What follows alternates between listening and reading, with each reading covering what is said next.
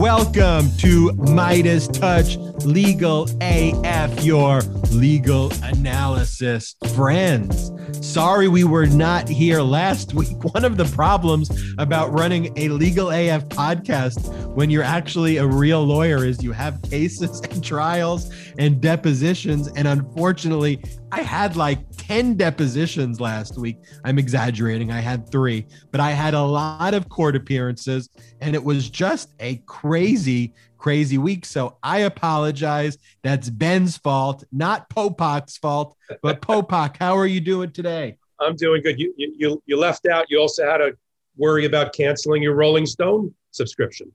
So that I had to cancel my Rolling Stone. Yeah. Who knew? Yeah. Who knew that the Rolling Stone rock magazine that we all used to love from the 60s and the 70s, and I was in the 80s, they're owned by Saudi Arabia? They're owned by the Saudis? Who knew such a thing?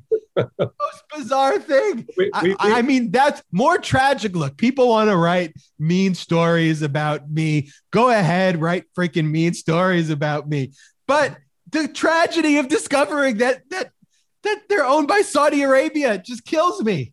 Yeah, I remember what I said to you, and everybody knows who follows us because they're also following Midas Touch and my Twitter feeds. Everybody knows we were sort of tied up last week as well with cease and desist letters to Rolling Stone and their reporter Seth Atana and everything that came off of that. But who knew that once Midas Touch did its own proper investigative reporting, in contrast to what Seth Atana's been doing, you found and unearthed all of these connective links and dots that connect through the Penske family.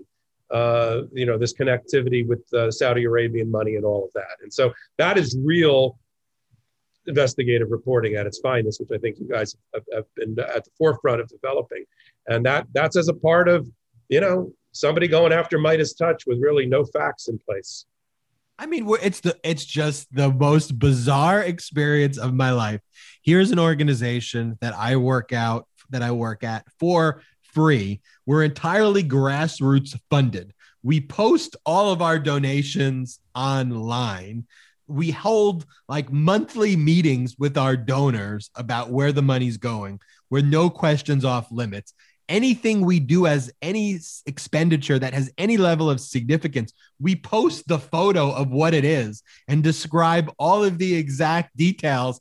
And they're coming after that. And they're freaking owned by Saudi Arabia for $200 million. It was the most bizarre. You and the brothers are just too transparent. That's the problem. Too transparent. They're saying you were not efficient enough in your Georgia canvassing efforts. No, not you're too efficient. You were too efficient. You just charged $5 per door. I mean, look, we paid for full PPE. We paid a living wage. And then we unearthed that Rolling Stones doesn't pay its people a living wage. So of course they'd be coming after us for not paying a living wage. They By don't the pay way, a has living wage. anybody pulled Seth Atana's voting record? I wonder if this guy's ever voted in any election, let alone critiquing how much you're paying to have people canvass and make sure that people get to the polls. When did it become a problem? It's only a problem in the Republican world where we have too many people voting. I've never heard of this concept. We have too many people voting. We need less people voting. Spend less, do less, have less people voting. That's what America's all about. I missed that chapter in high school. It's one of the oddest experiences. Now, digging into the legal issues of the week, the legal AF legal issues of the week. The first one I want to talk about, Popok, is what's been a major headline, Matt Gaetz gate. Matt Gaetz is under federal investigation for sex trafficking of a minor. It seems that the QAnon, who are all talking about pedophile rings, it seems that the GQP are the pedophile ring. Am I wrong? No, I mean, can I just start with my first expression? Yuck. We always thought that Gaetz was sort of yuck.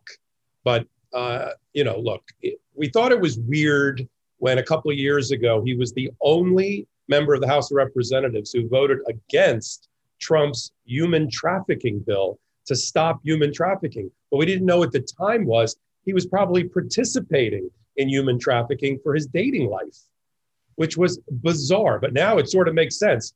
The one guy that was against human trafficking is the one person that probably had a relationship, inappropriate relationship with a 17-year-old across state lines. Sure. So how this investigation reached this point, the federal authorities were investigating the sex trafficking violations of Gates out of a probe that emerged from the prosecution of another Floridian, a tax collector, Joel Greenberg, out there. And when they were analyzing Joel's phone, they then saw the Gates messages and the conversations that they were having together. What is going on in Florida? Well, as a part-time Floridian, I don't know.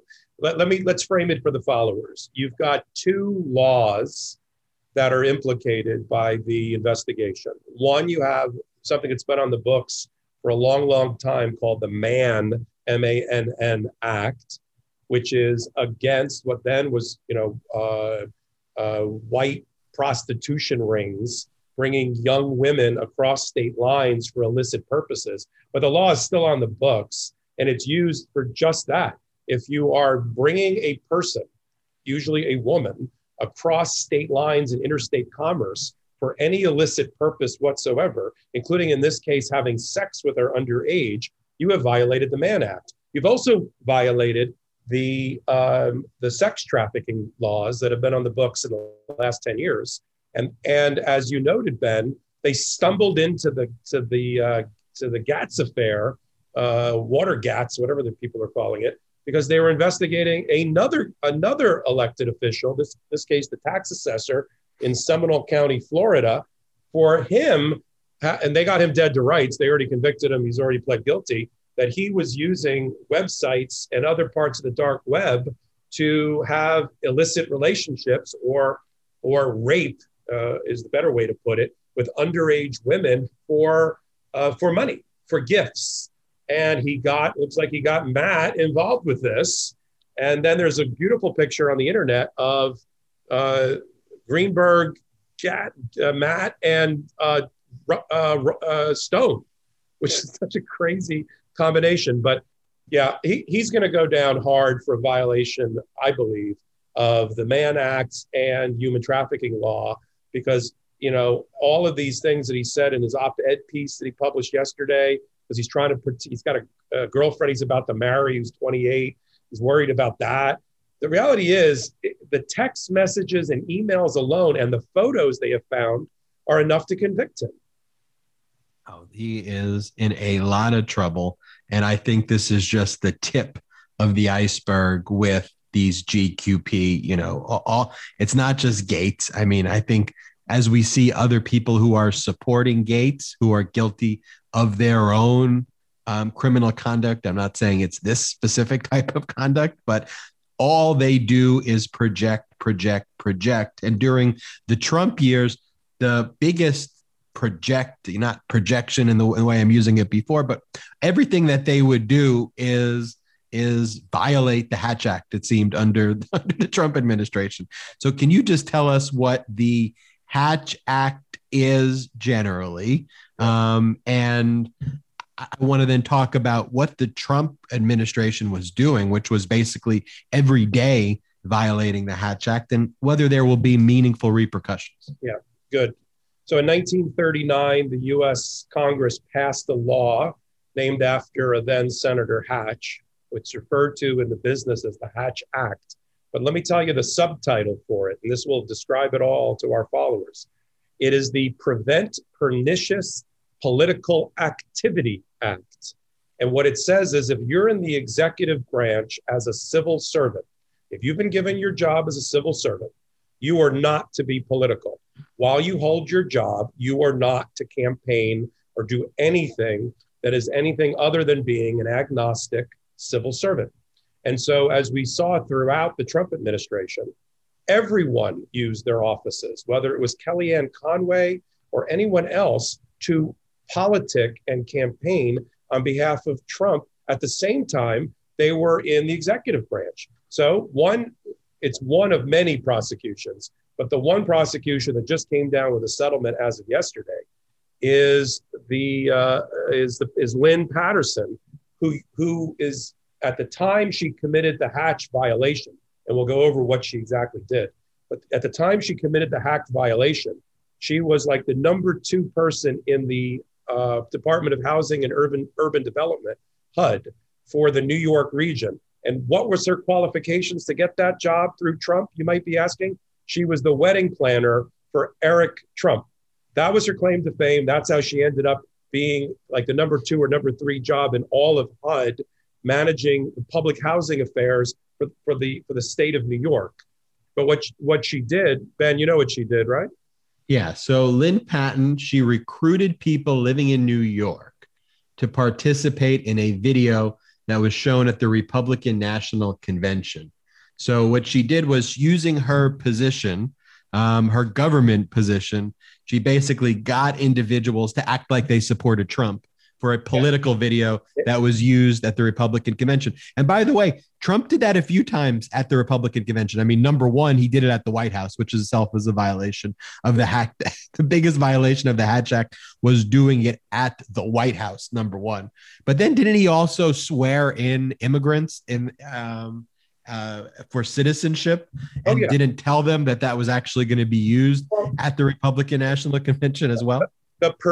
He did. And the perniciousness, to go back to the Hatch Act's main title, the perniciousness that I don't want to gloss over in using people as human props for political campaigning is that they didn't even, in the case of Patterson, they didn't even know that they were being used as props. And they weren't just citizens of the state of New York. They were residents of public housing who she went with a video crew and did not tell them that she was asking them questions because she was going to cut and splice it into a pro-Trump video at the RNC convention. She started throwing just loaded, person on the street questions. The goal was to try to convince people that the Republicans have done amazing things for public housing, which we know is false, by getting and misleading these people into, signing waivers.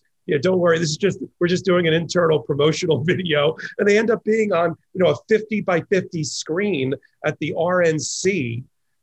I mean, acting like they're supporting Trump, and it's specifically designed, towards Black and brown communities also, to try to peel away those votes from Democrats. So going back to the perniciousness, there's nothing more pernicious than that. I mean, look, at the end of the day, she was fined $1,000. She's barred from federal employment for 4 years. I think the penalties need to be stiffer than that, because, I mean, to me, that's a very, very serious crime. It's deceptive at every level, but there are some repercussions. It'll be interesting to see, Popok, and I don't know what you think, if other Trump officials will be similarly fined or have these penalties. My prediction is this is the floodgates are going to open, and this is the first of many. They got her. She pled guilty. We say the $1,000 in a few years barring from federal office is not much. Frankly, it's more than than the former president got for inciting an insurrection in the nation's capital. He wasn't even barred from future federal office. So I think this is not a one and done. I think there will be more Hatch Act prosecutions, and the prosecutors under Biden will now be emboldened because they just got the conviction off of her. And so, Popok, switching gears for a second, though, it's still dealing with a Trump issue. The Knight's First Amendment issue, there was the case that was a major important case in our litigation that you and I did on behalf of MeidasTouch against Marjorie Taylor Greene.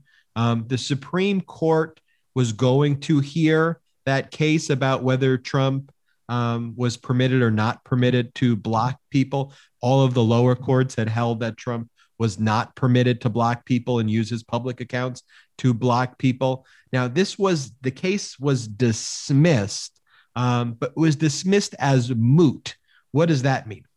Yeah, let's talk about that. So there was a very good precedent, a case decision from the lower court that you and I used in our case with Marjorie Taylor Greene, as you described, which basically said that an elected official, especially the President of the United States or other elected officials who use Twitter for their public proclamations can't bar the public from participating in the public forum and block them from seeing or following them on Twitter. And the Knight's First Amendment Institute v. Trump. Absolutely. And the Knight Foundation out of Columbia brought a number of these suits, and thank God that they did. And we used those suits. It went up on appeal all the way up to the Supremes. However, because Twitter decided to ban Trump, it seems to be indefinitely, because he's still banned. He's still issuing like mimeographed memos in his basement in lieu of Twitter, but he's banned. And because which, by the way, this infuriated me too, that Rolling Stones was like one of the only online digital spaces with 6.2 million followers that tweeted Trump's ridiculous Easter statement, calling lefties crazies and all of that. Like, they posted his message, which I think is itself a violation of Twitter toss. But like, anyway. like it's news, right? They put it on their Twitter feed. Exactly. So Trump wishes everybody on the left, tells them that they're all crazies. It's like, why are you posting that? Sorry to interrupt you. Yeah, that's all right. But back to the case. So if Twitter had not banned Trump, the case would have presented a live controversy. And the way that the courts work, especially the Supreme Court, they are not a court giving advisory opinions. There has to be a live controversy between two parties where a decision can affect the result. And if you have in this case, a Twitter having banned Trump, the Supreme Court of the United States had an out. And the out they had was there's no live controversy because Trump is no longer on Twitter. We don't give advisory opinions. That's not our role. We try to conserve our judicial authority. And we are going to find the case is moot. But it's actually a little bit worse than you set it up, Ben. They actually vacated the lower decision. So when lawyers like you and I we're going to be able to use the lower court decision in the future, but we're going to have to put a whole set of text in our brief that's going to say vacated on other grounds. They didn't vacate the underlying principles that were established by the lower court in favor of the First Amendment and against blocking on Twitter, but they vacated on other grounds because the controversy was moot. So they went a little bit further than I would have liked, because now you and I are going to have to deal with that precedent in the future. And lawyers who are Republican driven are going to say, oh, that was vacated. The Supreme Court ruled, but they really didn't. There's a nuance here that we'll have to continue to convince trial courts of in the ruling. So that's the result.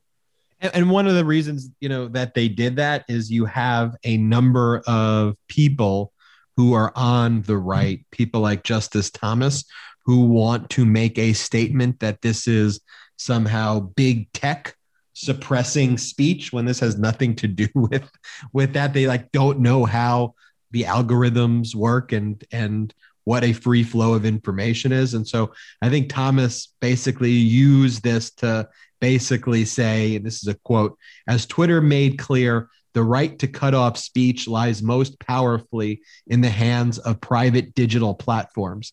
The extent to which that power matters for purposes of the First Amendment and the extent to which that power could lawfully be modified raise interesting and important questions, which is.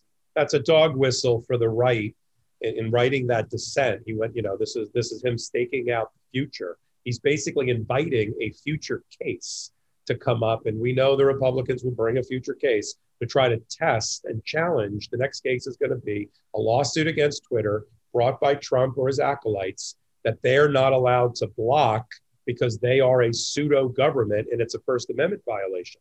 We know that case is coming, and Justice Thomas just gave the blueprint for how to bring it. And some other Supreme Court cases that have been argued lately. Just interesting, though, Popok, why we've heard a lot of news of Supreme Court cases just being argued. Can you tell our listeners out there, why is this going on now? Are there specific times when the Supreme Court meets? Why are we hearing about these opinions? Yeah, the Supreme Court meets during defined times. They start their term in October.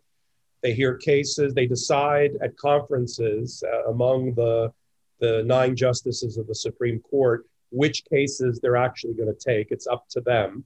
It is a completely discretionary appellate process at that level. If the Supreme Court declines to take a case, it dies wherever it last was at the highest level of that region's federal court or even state court in some circumstances. If they decide to take it, and they take a very limited number of cases during the year, 30, 40, 50, 60 cases tops.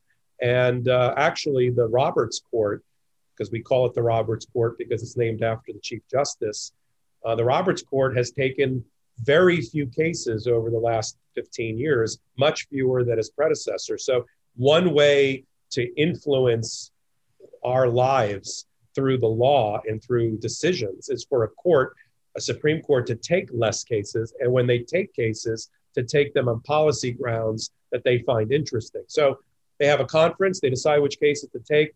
They then alert the parties on the other side, okay, your case is going to be heard by the Supreme Court, start briefing. So each side gets, one side gets 2 briefs, the other side gets 1 brief. Those briefs then get reviewed and assembled by clerks. Supreme Court clerks play a very important role in the gatekeeping process. The chief judge then does a little bit of a polling to decide, who's in favor of which side of the case. They do oral argument. So oral argument is throughout the year. A lot of it is in the spring. And then they start issuing opinions. And so now we've got a little bit of a hybrid. They're still hearing, the Supreme Court is still hearing matters like we'll talk about on this podcast. The NCAA paid athlete issue just got heard. Issues about the Fourth Amendment search and seizure just got heard. At the same time, they're actually issuing orders and final decisions in other cases. So this is Supreme Court season, when between oral arguments and actual written opinions on matters start flying out between now and the start of the summer. Because once the summer hits, all the Supreme Court justices are on holiday.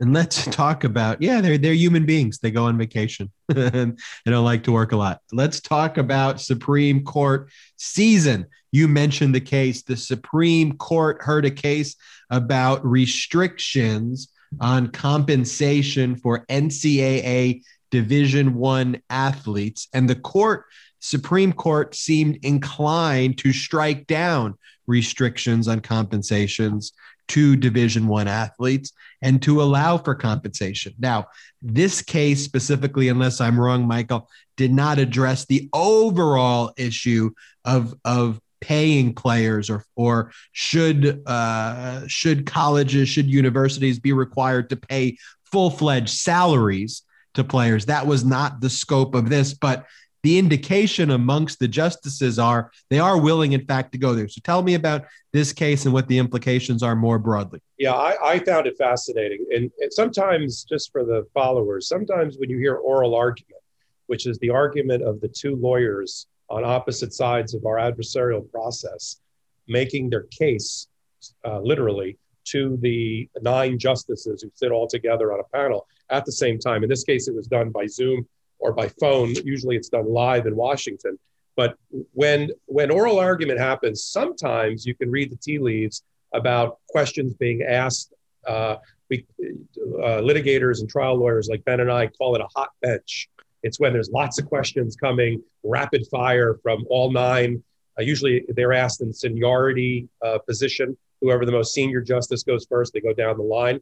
Some justices don't ask any questions. I mean, just for our followers, Justice Thomas, who's been on the bench for pushing 30 years, I think has asked a total in 30 years of 3 questions. And I'm not making that up. Whereas others are very active. So sometimes you can get the feeling of how a case is going to be decided based on oral argument. And sometimes you can't. Sometimes you're misled. You're like, well, oral argument, they seem to be going one way, but when the opinion came out, they went completely the other. I don't think that's the case here. From what I can hear, and I listened to the oral argument also, from what I can hear, they are going to strike down the NCAA's rules against paying athletes, at least in some way, as a improper price fixing under our antitrust laws. Because if all of the colleges, especially Division I, are getting together and they are deciding as a group not to do something related to paying, in this case, their workers, if you will, their student athletes, that can be, and it looks like the judges are leaning that way, an antitrust violation, because you're not allowed to get together with your competitors and decide to all do the same thing. Okay, guys, let's all not pay the athletes. Yeah, let's do that. That sounds great if you're the colleges, but it is an antitrust violation if you're covered by antitrust law. And I thought the most interesting comment that was made, I think it was in response to Justice Sotomayor, was they asked the NCAA's lead lawyer arguing, so what are you saying? Are you saying that the consumer, the viewer of sports, the person sitting home on their couch watching television, enjoys watching unpaid athletes as amateur more than they would enjoy if those same athletes doing the same thing were somehow paid? And that person, that lawyer, had to say, yes, that's what we're saying. We're saying that the viewers actually care whether the athlete is given a stipend, paid for, given a transportation, paid for their meals. I mean, they didn't laugh out loud on the panel, but you could tell there was a real jaundiced view. And the NCAA's position got a lot of headwinds because the justices realized the athletes are already getting paid in some way, shape, or form. They're getting scholarships. They're getting stipends. They're doing, I don't want to call them no-show jobs, but they're getting the job in the library, that's paying them whatever. Popok, that question was asked to the lawyer for the NCAA. Yep. And the NCAA said that the consumer actually prefers them not getting paid. That the consumer enjoys that more to see unpaid people versus paid people. I like watching the point that the NCAA basically made is I like watching slaves play sports more than I would if they got paid. No, it's absurd. By the way, I think that it is a travesty that players are not paid. I think all student athletes should be paid for name and likeness rights. They should be paid whatever the market will allow them to be paid. I'll tell you, though, what I do think, to play devil's advocate for a second, what the best argument of all of them was Chief Justice Roberts, who didn't necessarily say which side he was gonna rule for. He was appointed by George W. Bush, who seemed to be the most sympathetic to the NCAA's argument. But he likened the situation to a game of Jenga, where each block is one of the restrictions. And he said, yeah, this may be a stupid rule. Let's pull that stupid rule out. This may be a dumb rule. Let's pull that dumb rule out. This may be it. Fine. You pull one out and everything's fine. But if you continue to overturn all of these, you may not have an NCAA. And so the answer to the question that I think the NCAA lawyer should say is absolutely not.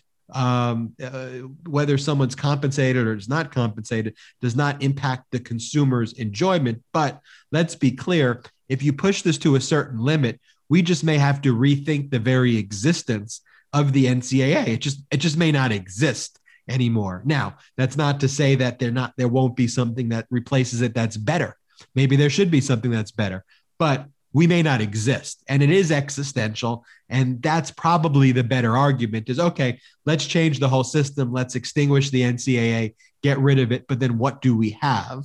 And do we have a pathway of education to the pros in a meaningful way? And again, I don't side that way, but I at least think that that's the stronger argument than the way the NCAA lawyer argued. I think you laid out the strongest argument that they can make. The problem is there's just so much billions, almost trillions of dollars that pump through the NCAA on the backs of these unpaid athletes, whether it's the deal with Nike or Converse or the scoreboards or look at the money that the athletes are amateur, but the coaches are pro, because look at the money the coaches get.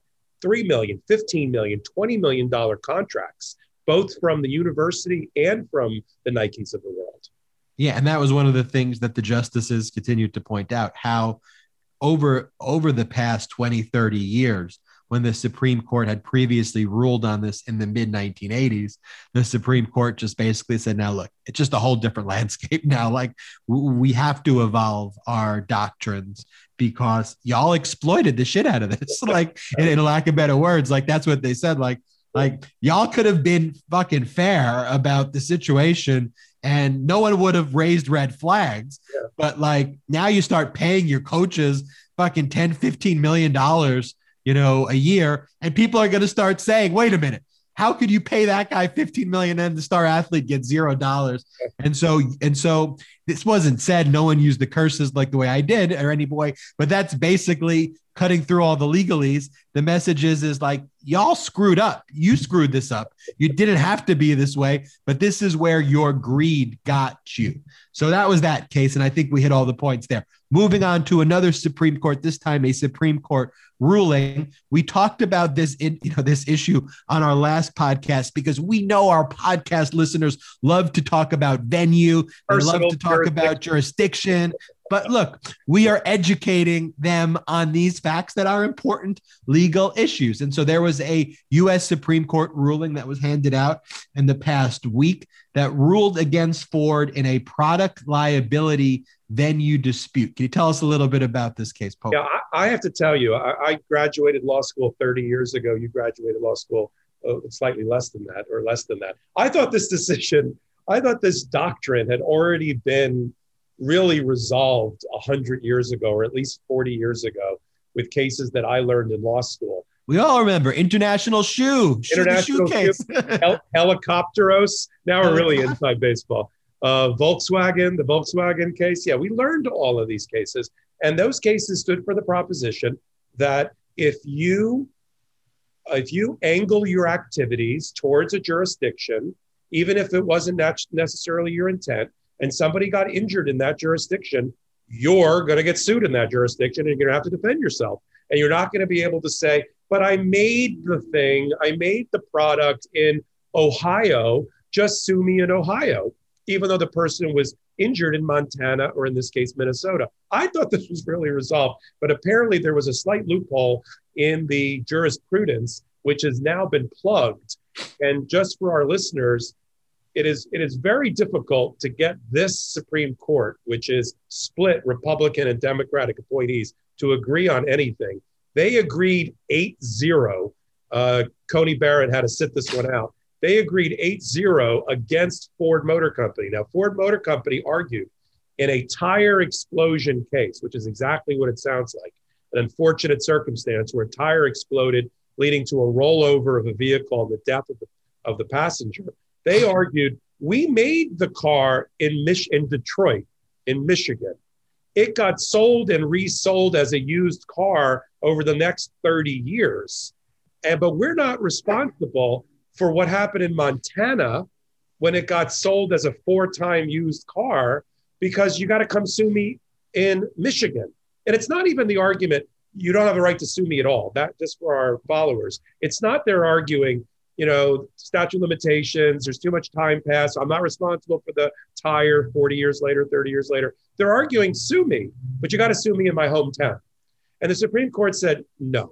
And Kagan, Justice Kagan, I think, brought it home best in her questioning or her decision-making when she said, look, you spent an inordinate amount of advertising dollars and marketing dollars pointed at Montana and at Minnesota and every other state in 50 states to try to get consumers to buy your product. Okay, you want to live by the sword, you die by the sword. So if somebody gets injured driving your vehicle, even if they didn't buy it and pick it up from the factory in Michigan, because who does that? Who goes to the factory and picks up their car?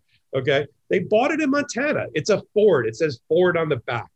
They are responsible for defending themselves, and it's okay under what we call due process, which is what personal jurisdiction is all about. Is it fair to bring the person into court where the injury happened? Supreme Court finally shut the door once and for all and said, in the context, especially of products liability, you can be sued where the person is injured. End of story. And to bring this, though, into some human terms, though, is that a tire exploded, okay? Somebody was probably horribly injured in Montana. They were injured in Minnesota. Someone may have died. They may have lost an arm or a leg, or they lost a family member's lives. And for the past 10 years or so, they've been fighting with Ford over whether or not the case should be heard in Montana and Minnesota or whether it should be heard in Michigan. So for these human beings who were injured, a large corporation like Ford, who wanted to have the case heard in their home court stadium, Dearborn, Michigan, right? Yeah, in their home court stadium in front of jurors who probably either work for them or have family members who work for them. This company has created, many, many, many years. I don't know if it's a decade, it could be longer, it could be shorter, but now the family basically just gets to begin the process of litigating their case, which still may take another, 3, 5, 10 years. And then on those issues, a company like Ford can appeal those issues. And so this was just one sliver of a pie. Assume a pie in the sense of litigation has 100 parts and jurisdiction is one of 100 parts. A company like Ford can bring one of those 100 parts to the Supreme Court all of those times. And if they want to, and granted, it'll cost them tens of millions of dollars to do this if they have the resources. But this is why sometimes justice is denied to people who have to go through this process. Sometimes the family is like, you know what? I don't want to deal with this shit. I don't want to go in front of the Supreme Court. I don't want to deal with it. I want to get my life back. I want to bury my family member. I want to go on with my life. And that's why these large corporations do that. But that's why I have such a great deal of respect for lawyers, though, who fight these cases for 5, 10, 15, 20 years, because that lawyer who was on the side of the family or the injured party, they're not getting paid hourly to do that. I'll tell you that much. They're not making money litigating this case to the Supreme Court. The Ford lawyers, they probably made Ford's legal bills on this, probably easily over 20, 30, 40 million dollars on this case, maybe more. They should have just paid the family. Look, you just hit the nail on the head. To be callous for a moment, their Ford strategy, business strategy worked. They stretched this family out. They did it for a number of reasons. One, I guess they really believed in this legal theory that they had, which got slam dunked 8-0 by the Supreme Court. But they stretch this family out so that sends a signal to the rest of the world that if you're catastrophically injured by a Ford product, we are going to fight you tooth and nail for a decade on the most procedural of issues. You will not even get your day in court until we exhaust you financially and emotionally in every way, shape, and form. And then, okay, we'll try the case. And look, this isn't hyperbole. Mike and I are in mediations all the time, where that is a argument that is used by the corporation of why you as the plaintiff should settle. Not we were wrong, we injured your client. It's like, look, you should settle this now or else we're going to drag this out forever. And it's a legitimate issue that we have to explain to our clients. We go, look, they could drag this out for 20 or 30 years, or you can get guaranteed money today. What do you want to do? And so that is a major, major consideration.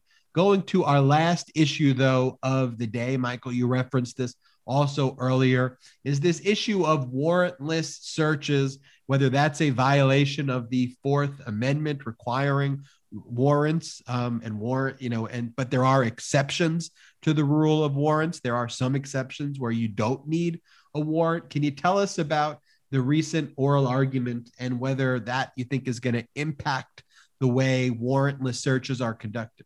Yeah, I think the Supreme Court, led by the Republican appointees on it, are moving quickly based on the oral argument to allow for another warrantless entry into your home.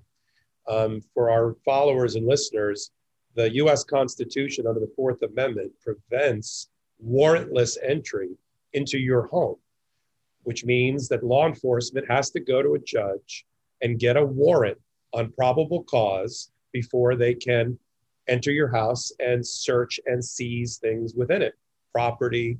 So if they don't, let's play it out. If they don't have a warrant and they needed one, they was required to have one under the Constitution, and they entered your house and they saw something illegal or illicit in their view, a gun, paraphernalia, something else, that material that they have now seized will be thrown out of court because there's been a violation of the Fourth Amendment. And that's the way that works. There are some exceptions to when the police in doing some part of their job can enter an abode, a house, and search without a warrant.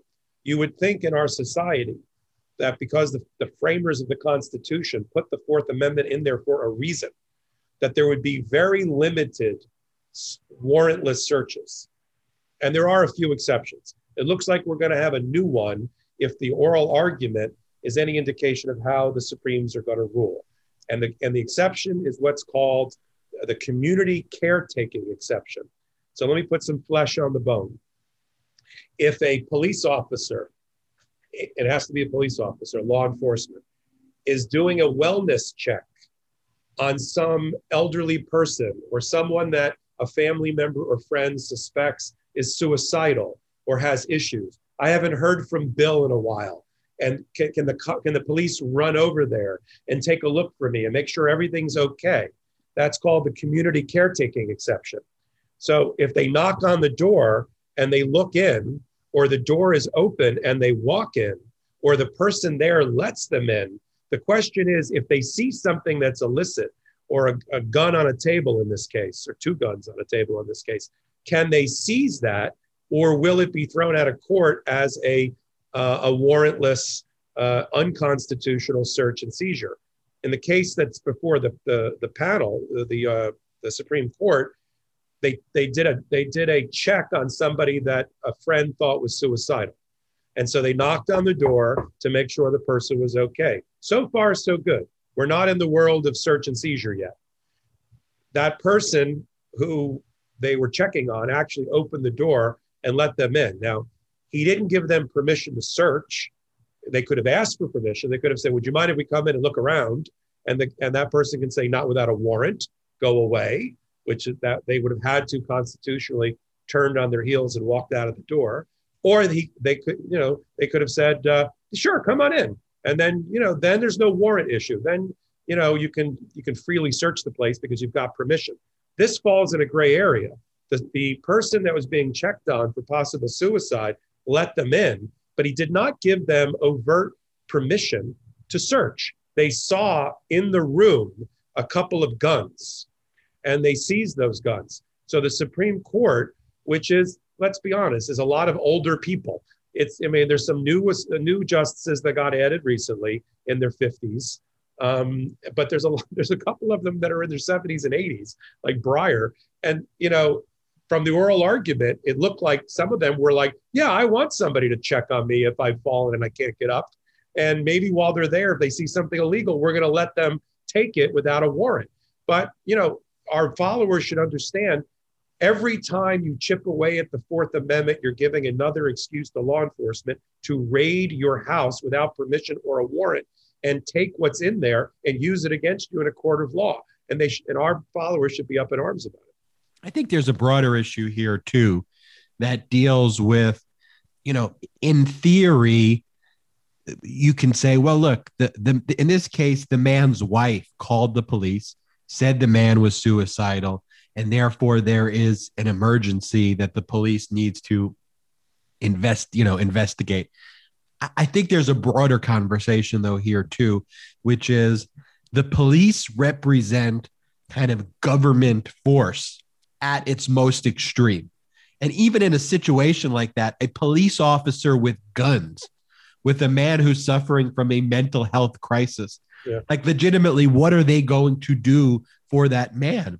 And a lot of times, in a lot of my actual cases, the police end up killing the guy who may, with proper training, or women, where the police, if they had proper training, or if it was a mental health professional who was intervening, could have actually saved the life.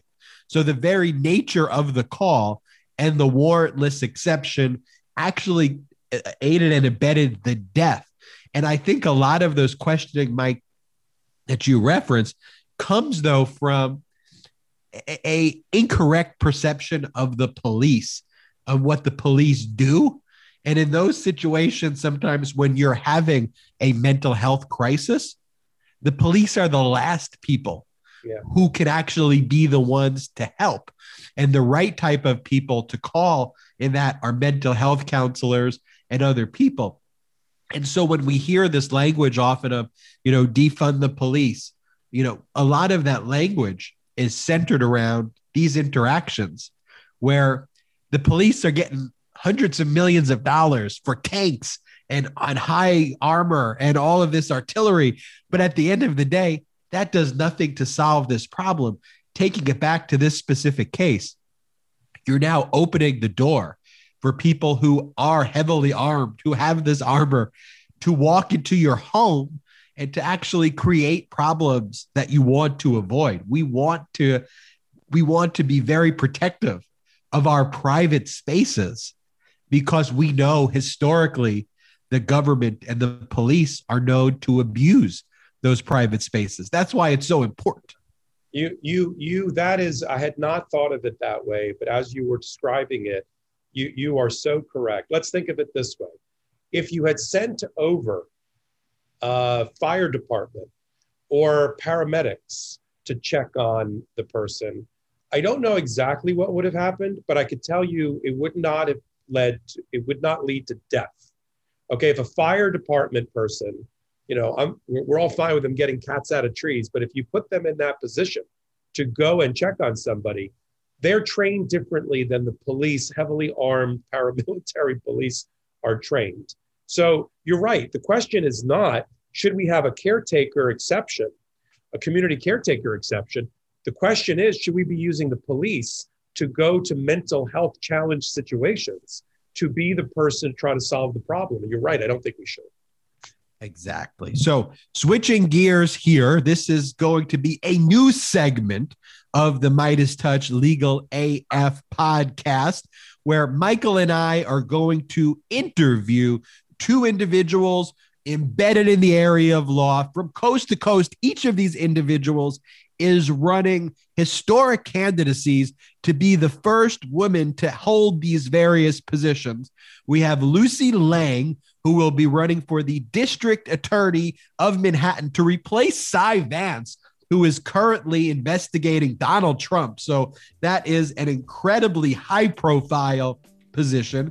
And then we also have from the West Coast, the best coast, Heidi Feldstein, who's running for the city attorney of Los Angeles. She would be the first women city attorney of Los Angeles, Heidi Feldstein Soto. So after these breaks, we're going to talk to them, and then we'll be right back after these messages.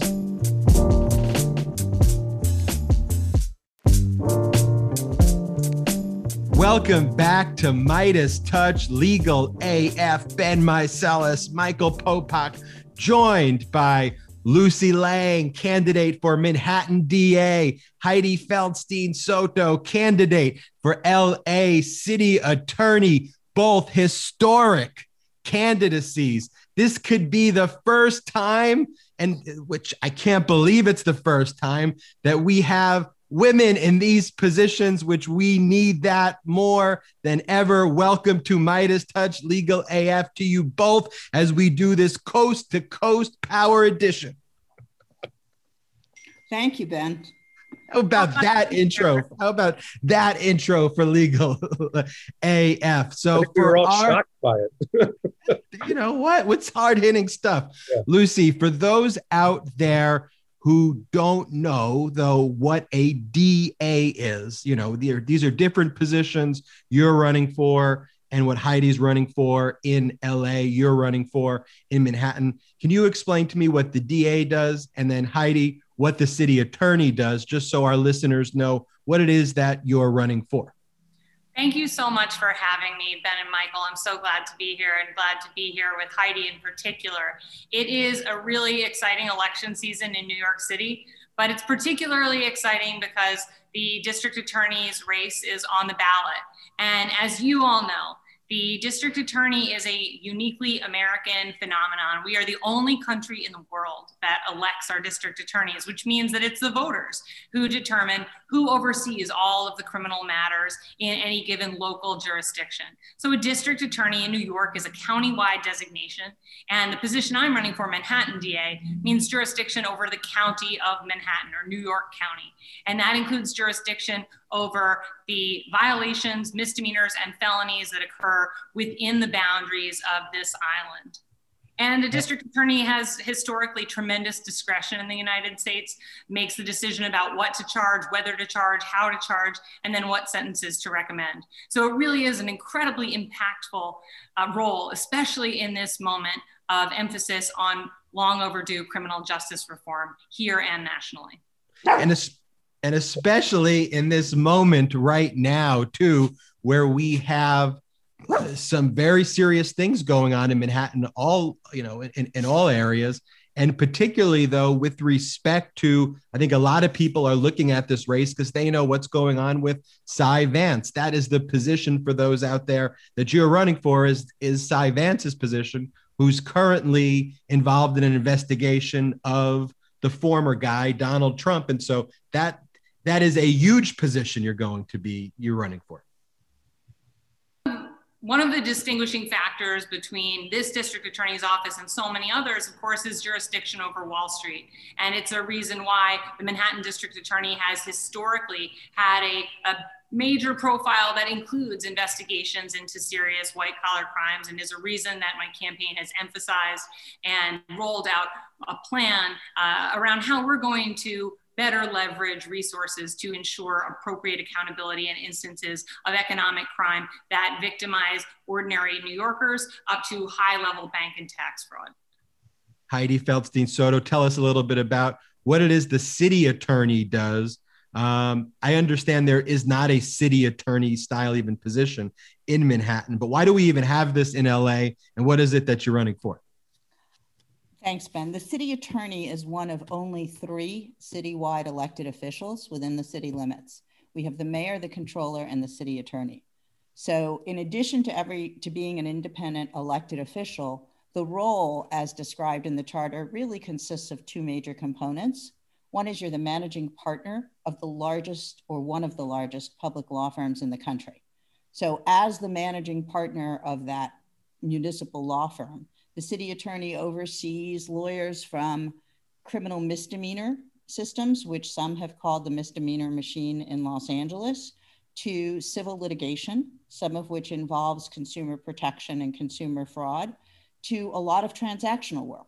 So the city attorney writes the municipal laws, the city attorney writes the ballot measures and the summaries of those measures. I will tell you that I will write them clearly so that the ordinary voter understands exactly what they're voting for. And the city attorney is in charge of the fiscal documents that govern our city. So the municipal bonds and all of the commercial contracts that deal with vendors. In addition to that, as an independent elected official, the city attorney takes an oath to the charter. And so the city attorney has the obligation to defend the charter against intrusion into municipal affairs from our state, which sometimes tries to reach down into our city government, or from any other source, and to protect the residents of the city directly for those rights that are included in the charter or in the US or state constitutions. The role is both civil and to the extent of misdemeanor criminal, and it is elected. So no, I don't think there is an equivalent in Manhattan. This seems to be a uniquely perhaps California, but at least Western position. So Michael and I are coast to coast. Michael is based in New York. I'm out here in Los Angeles. And so we're speaking to 2 people who really impact issues that affect our, day-to-day lives, the corruption that we see, in the cities, the violence that we see in the cities, crimes that we see in the cities. Issues affecting small businesses that we see in the cities. I'm going to let Michael direct his question as a New Yorker to his fellow New Yorker, Lucy Lang. And then after Michael's question, I'm going to direct it to Heidi, a fellow Los Angeles resident. And I'm going to ask those questions about something I think impacting our community. So Michael? I've got one shout out for Heidi. In my prior life, my law firm was the city attorney for 23 cities in Florida in an outsourced way. So I get what you do and what you want to do in that position. And I'm impressed that it is the largest municipal law firm, if you will, in the country that you're looking to run. And I know you're supremely well qualified for that. I'd love to see you in that role. But back to my fellow native New Yorker there, she has a for those that can see the video, she's got a beautiful map of Manhattan right behind her head, which is going to be her territory when she wins this election. And for our followers, just to make life imitate art or vice versa, the office that Lucy is running for is the model for every Law and Order episode ever created. It was modeled after Morgenthau's running of that office. If you want to go back to season 1, that was basically just Morgenthau being portrayed by an actor. And I think if I did my math right, Lucy, did you have a year overlap where you were with Morgenthau before Cy Vance took over? My first 3 years, I served under Mr. Morgenthau and was honored to have been hired by him. And an interesting other claim to fame is that I had the unique honor of co-authoring with Mr. Morgenthau, who was known as the boss in the office and in many circles in Manhattan, of co-authoring his last op-ed before he passed away 2 summers ago. And it was an op-ed in which we called for the end of immigration raids on courthouses, which ultimately, after he passed, was codified in law. So that's something I'm very proud of. And I'll tell you that when I proposed to him at, I believe, 98 years old, that we co-author this op-ed together on a subject we were both passionate about that had been in the news, I didn't expect him to redline edit it to the extent that he did. But he really was a great collaborator right up until the end. Yeah, I think I remember that. I mean, look, the courthouse, the court system is a scary enough place, but to also think that if you have an immigration status issue, that you could be scooped up, you know, having crossed the threshold where Lady Justice is supposed to do her bidding. That was great. And I love the fact that you've got that legacy of having worked with a titan, the legendary Robert Morgenthau, and then also under Cy. And now, of course, making the office your own when you get elected. I think the fact that you have that legacy of having been brought up there. I'll give a compliment to the folks like you that grew up there as a prosecutor. When I built an in-house trial team for a Wall Street firm that Ben and I know well, when I recruited, I told the people that I was recruiting that the model for me was to build an elite squad of litigators and trial lawyers modeled after Morgenthau and that office. So you already come with a tremendous wind at your sail. Anything we can do to help you get that position, of course, I'm going to try it. I found out your campaign headquarters is a block from my apartment, so I'll certainly be stopping in after this broadcast. But bagels are great at campaign headquarters. Well, thank you so much for that, Michael. I have served under 2 district attorneys, and I have my own vision for the district attorney's office because we know so much more about what works and really what doesn't work in criminal justice. And Manhattanites are calling for transformative reform that addresses mass incarceration and racial injustice while at the same time prioritizing public safety. And we can accomplish all of that through collaborative leadership that prizes safety, equity, and the dignity of all New Yorkers. And that's what the breadth of my experience as a former assistant district attorney and as a national criminal justice reform leader, as director of the Institute for Innovation in Prosecution, has led me to create alongside community partners, and that has led me to run for this position. And can you and have you taken a position about the continuation of the Trump prosecutions that the office is leading? I think the worst thing that the next district attorney could do would be to say something on the campaign trail that would suggest anything other than a complete ability to be impartial and objective in pursuing all cases. What I will say is that I am the person in this race who is best suited to take on every investigation pending before that office, to prioritize criminal justice reform, but to make sure that the critically important work of investigating and prosecuting serious crimes continues. Heidi, what was the tipping point for you out here in LA? You worked for a large law firm. A city attorney is often, a thankless job in LA. Often comes under a lot of fire and gets very little credit, just being honest with the idea. I mean, the DA is a high profile position and the city attorney is a little less high profile, but has a huge portfolio of stuff that they have to do in LA. And so what makes you say, hey, I got to really get into this like right now with everything that's going on, when you could, enjoy the rest of your life and not have to deal with the craziness that's about to come your way? I think there's three components to that. The first is I live in LA. I live here. I walk outside my door. I experience the cracks in our fabric and the problems facing our city. And I've done that for several years. I've been in service on my neighborhood council. I've been trying hard to deal with some of the issues that affect our neighborhood and our city overall. And our government, at least at the level of the city of LA, needs to get back to basics. I mean, we need to actually do things. We need to build shelters and build housing, not simply commission another study or another report about what sites might be appropriate. We need to provide reliable utility and emergency services. We need to pick up the trash. We need to educate our kids, and we need to protect our neighborhoods. And all too often, we have elected officials who are running for their next office and focused on chasing the latest viral hashtag. I can promise you that every community in the city of Los Angeles, and in fact, experts all over the country, will have a seat at the table, because some of the problems we face, from people experiencing homelessness to how we administer misdemeanors versus diversion programs for first-time offenders, are nationwide issues. So I want to approach this from the perspective of getting things done, getting things fixed, and doing this job without a view to next office. There is no next office for me. I have no desire to go to Sacramento or DC or run for higher office. I want to do this job well. The tipping point, as you put it, is that my dad passed away last year.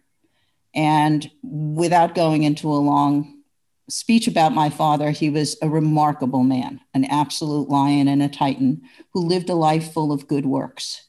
And so in looking at his obituary or news reports on his death, I suddenly thought to myself, okay, it's nice that my tombstone could say I closed a lot of deals, but ultimately that's not much of a legacy. I want to do something in the way of public service. I come to this as the kind of person that I and my friends always say we want to vote for.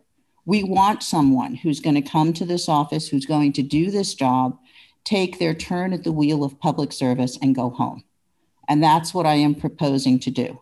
My skill set, both in managing other lawyers, which, by the way, is a little bit like herding cats, but that's okay, and in serving as a general outside and inside counsel for various companies across industries, I think makes me uniquely qualified among the candidates in the field. And I feel a calling to come and try to help the city that's been my adopted home for 40 years.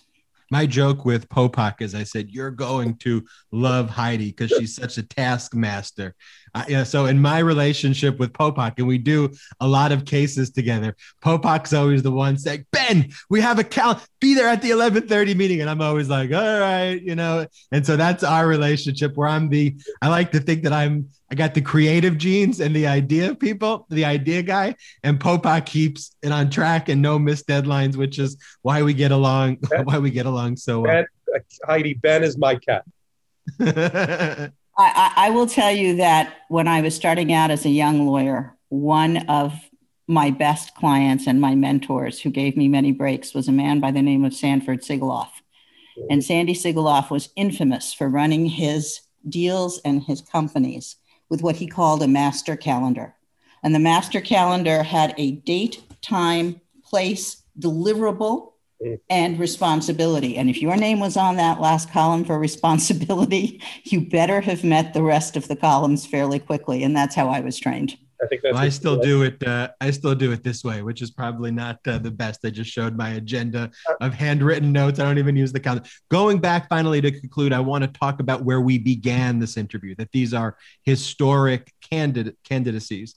And I wanted to, specifically talk about the importance of diversity in law. It's something that I see, as a lawyer in law schools, in big law firms, and in public positions, that it's very frequently occupied by men, and particularly white men. And the policies that often originate are not reflective of of views and values and inclusivity that's needed in the law. So Lucy, as you're running for this position, and as I mentioned that you would be the first woman to hold this position, how does that make you feel? And what's your overall view about diversity in the office and in the practice of law? And then Heidi, going to be the same question for you after.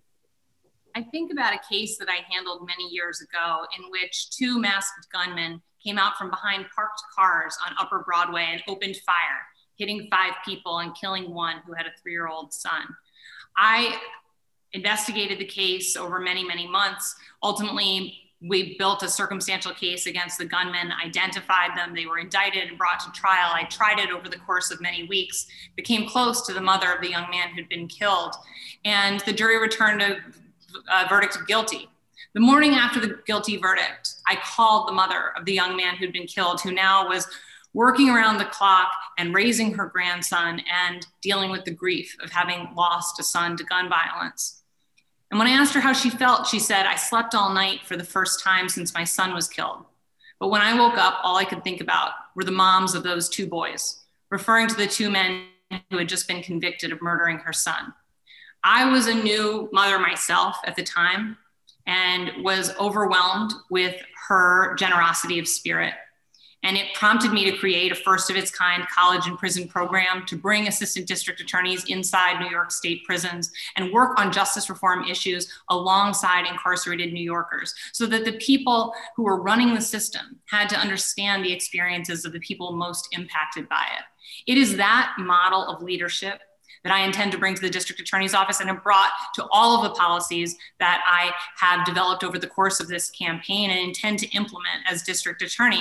And I'm actually proud to announce officially that as of tomorrow, I will be putting out a policy book that is a roadmap for Manhattan and lays out 27 plans so far about how I intend to implement change in the Manhattan District Attorney's Office. And all of those plans have been built alongside community members most impacted, including sex crimes plan built alongside survivors of sexual abuse by Harvey Weinstein, a plan for police accountability built along women who have endorsed me who lost their loved ones to police violence, and including plans built in collaboration with progressive prosecutors across the country who have endorsed my candidacy, related to racial justice, economic justice, tenants' rights, workers' rights, and all of the things that fall under the purview of the Manhattan District Attorney's Office. So I would be thrilled for folks to follow me on social media at Lucy Lang NYC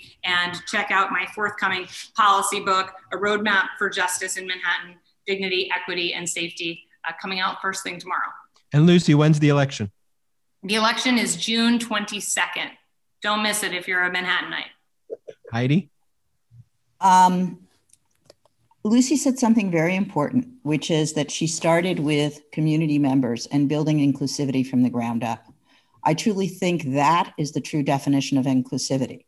You don't get the variety of perspectives and the insights that you need to run a job if what you're doing is sitting in an ivory tower and dictating programs from the top on how inclusiveness is going to be affected in office.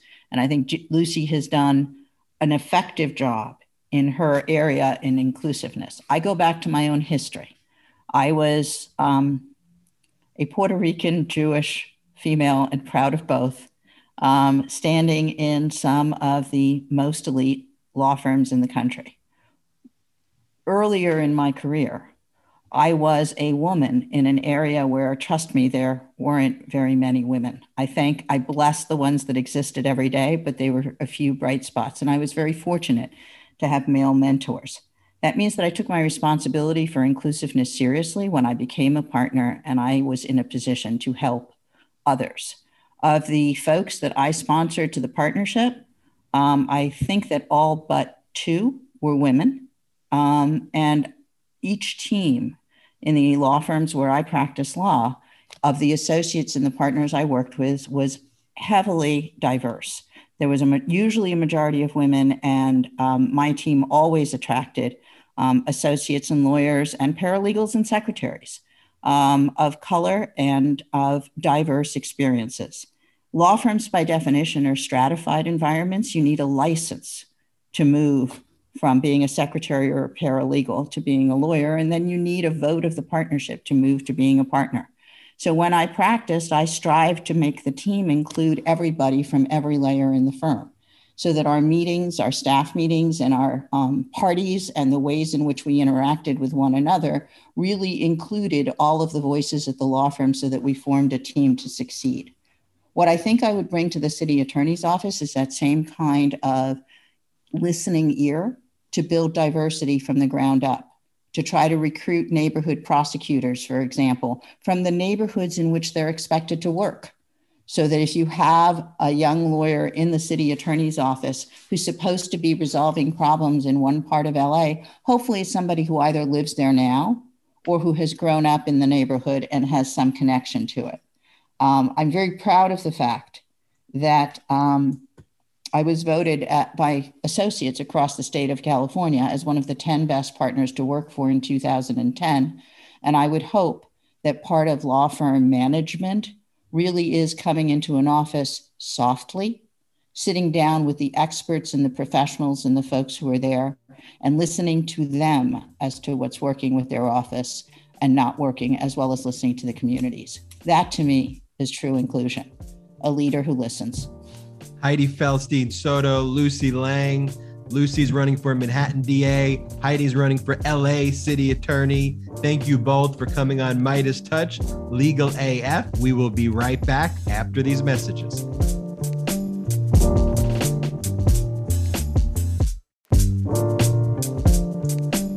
Welcome back to Midas Touch Podcast, Legal AF. Great interview with Lucy Lang and Heidi Feldstein Soto.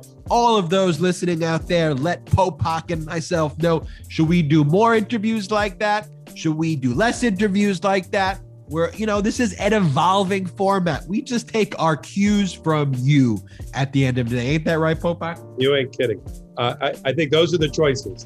More interviews, less interviews. More Popak, more Ben, more Ben and Popak. Ben should shave. Ben should be clean shaven. These are the issues of the day. Great issues of the day. Of course, we deal with great issues like my beard, what I call elegant scruffiness, and then we deal with lesser issues like Supreme Court and incredible decisions from other courts and district courts across the country. But as always, thank you so much for listening to Midas Touch Legal AF podcast. We'll see you same time, same place next week. As my dogs bark and shout out to you and say goodbye. Thank you, Popak. Appreciate it. You're welcome.